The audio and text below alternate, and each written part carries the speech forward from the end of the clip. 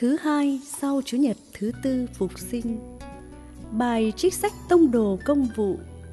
Trong những ngày ấy, các tông đồ và anh em ở Judea nghe tin rằng cả dân ngoại cũng đã đón nhận lời Thiên Chúa.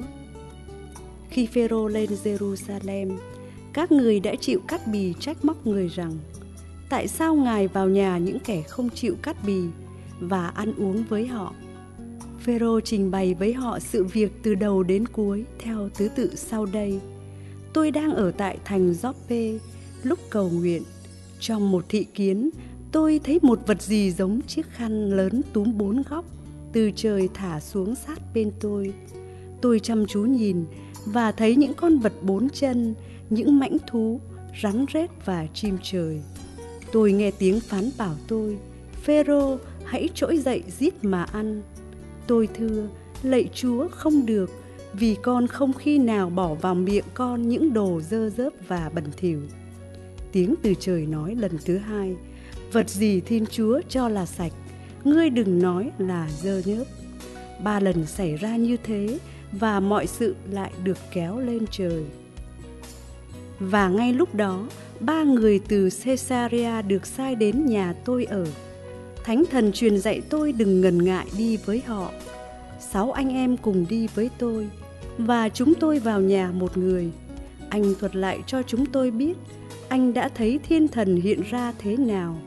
Thiên Thần đứng trong nhà anh và nói với anh rằng: hãy sai người đến Gióp-pê tìm Simon có tên là Phêrô. Người sẽ dạy ngươi những lời có sức làm cho ngươi và cả nhà ngươi được cứu độ. Lúc tôi bắt đầu nói, Thánh Thần ngự xuống trên họ như ngự trên chúng ta lúc ban đầu. Bấy giờ tôi nhớ lại lời Chúa phán: Gioan đã rửa bằng nước, còn các con sẽ được rửa bằng Thánh Thần. Vậy nếu Thiên Chúa ban cho họ cũng một ơn như đã ban cho chúng ta là những kẻ tin vào Chúa Giêsu Kitô, thì tôi là ai mà có thể ngăn cản Thiên Chúa? Nghe những lời ấy, họ thinh lặng và ca tụng Thiên Chúa rằng: vậy ra Thiên Chúa cũng ban cho dân ngoại ơn ăn năn sám hối để được sống. Đó là lời Chúa. Hồn con khát Chúa trời hằng sống. Như nai rừng khát mong nguồn nước, hồn con khát Chúa trời ơi. Hồn con khát Chúa trời hằng sống. Hồn con khát Chúa trời hằng sống. Ngày nào con được tìm về ra mắt Chúa trời. Hồn con khát Chúa trời hằng sống. Xin chiếu rãi quang minh và chân thực của Chúa, để những điều đó hướng dẫn con, đưa con lên núi thánh và cung lâu của Ngài. Hồn con khát Chúa trời hằng sống. Con sẽ tiến tới bàn thờ Thiên Chúa, đến cùng Thiên Chúa làm cho con được hoan hỉ mừng vui. Với cây cầm thụ, con sẽ ca ngợi Chúa. Ôi Chúa là Thiên Chúa của con. Hồn con khát Chúa trời hằng sống. Tin mừng Chúa Giêsu Kitô theo Thánh Gioan. Khi ấy, Chúa Giêsu phán rằng: thật ta bảo thật cùng các ngươi, ai không qua cửa mà vào chuồng chiên, nhưng trèo vào lối khác, thì người ấy là kẻ trộm cướp. Còn ai qua cửa mà vào thì là kẻ chăn chiên.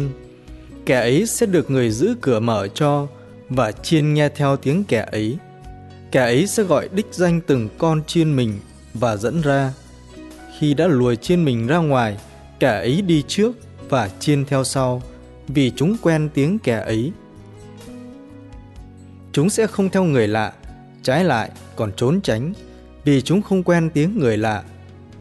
Chúa Giêsu phán dụ ngôn này, nhưng họ không hiểu người muốn nói gì. Bấy giờ Chúa Giêsu nói thêm: thật ta bảo thật các ngươi, ta là cửa chuồng chiên. Tất cả những kẻ đã đến trước đều là trộm cướp, và chiên đã không nghe chúng. Ta là cửa, ai qua ta mà vào thì sẽ được cứu rỗi. người ấy sẽ ra vào và tìm thấy của nuôi thân. Kẻ trộm có đến thì chỉ đến để ăn trộm, để sát hại và phá hủy. Còn ta đến để cho chúng được sống và được sống dồi dào.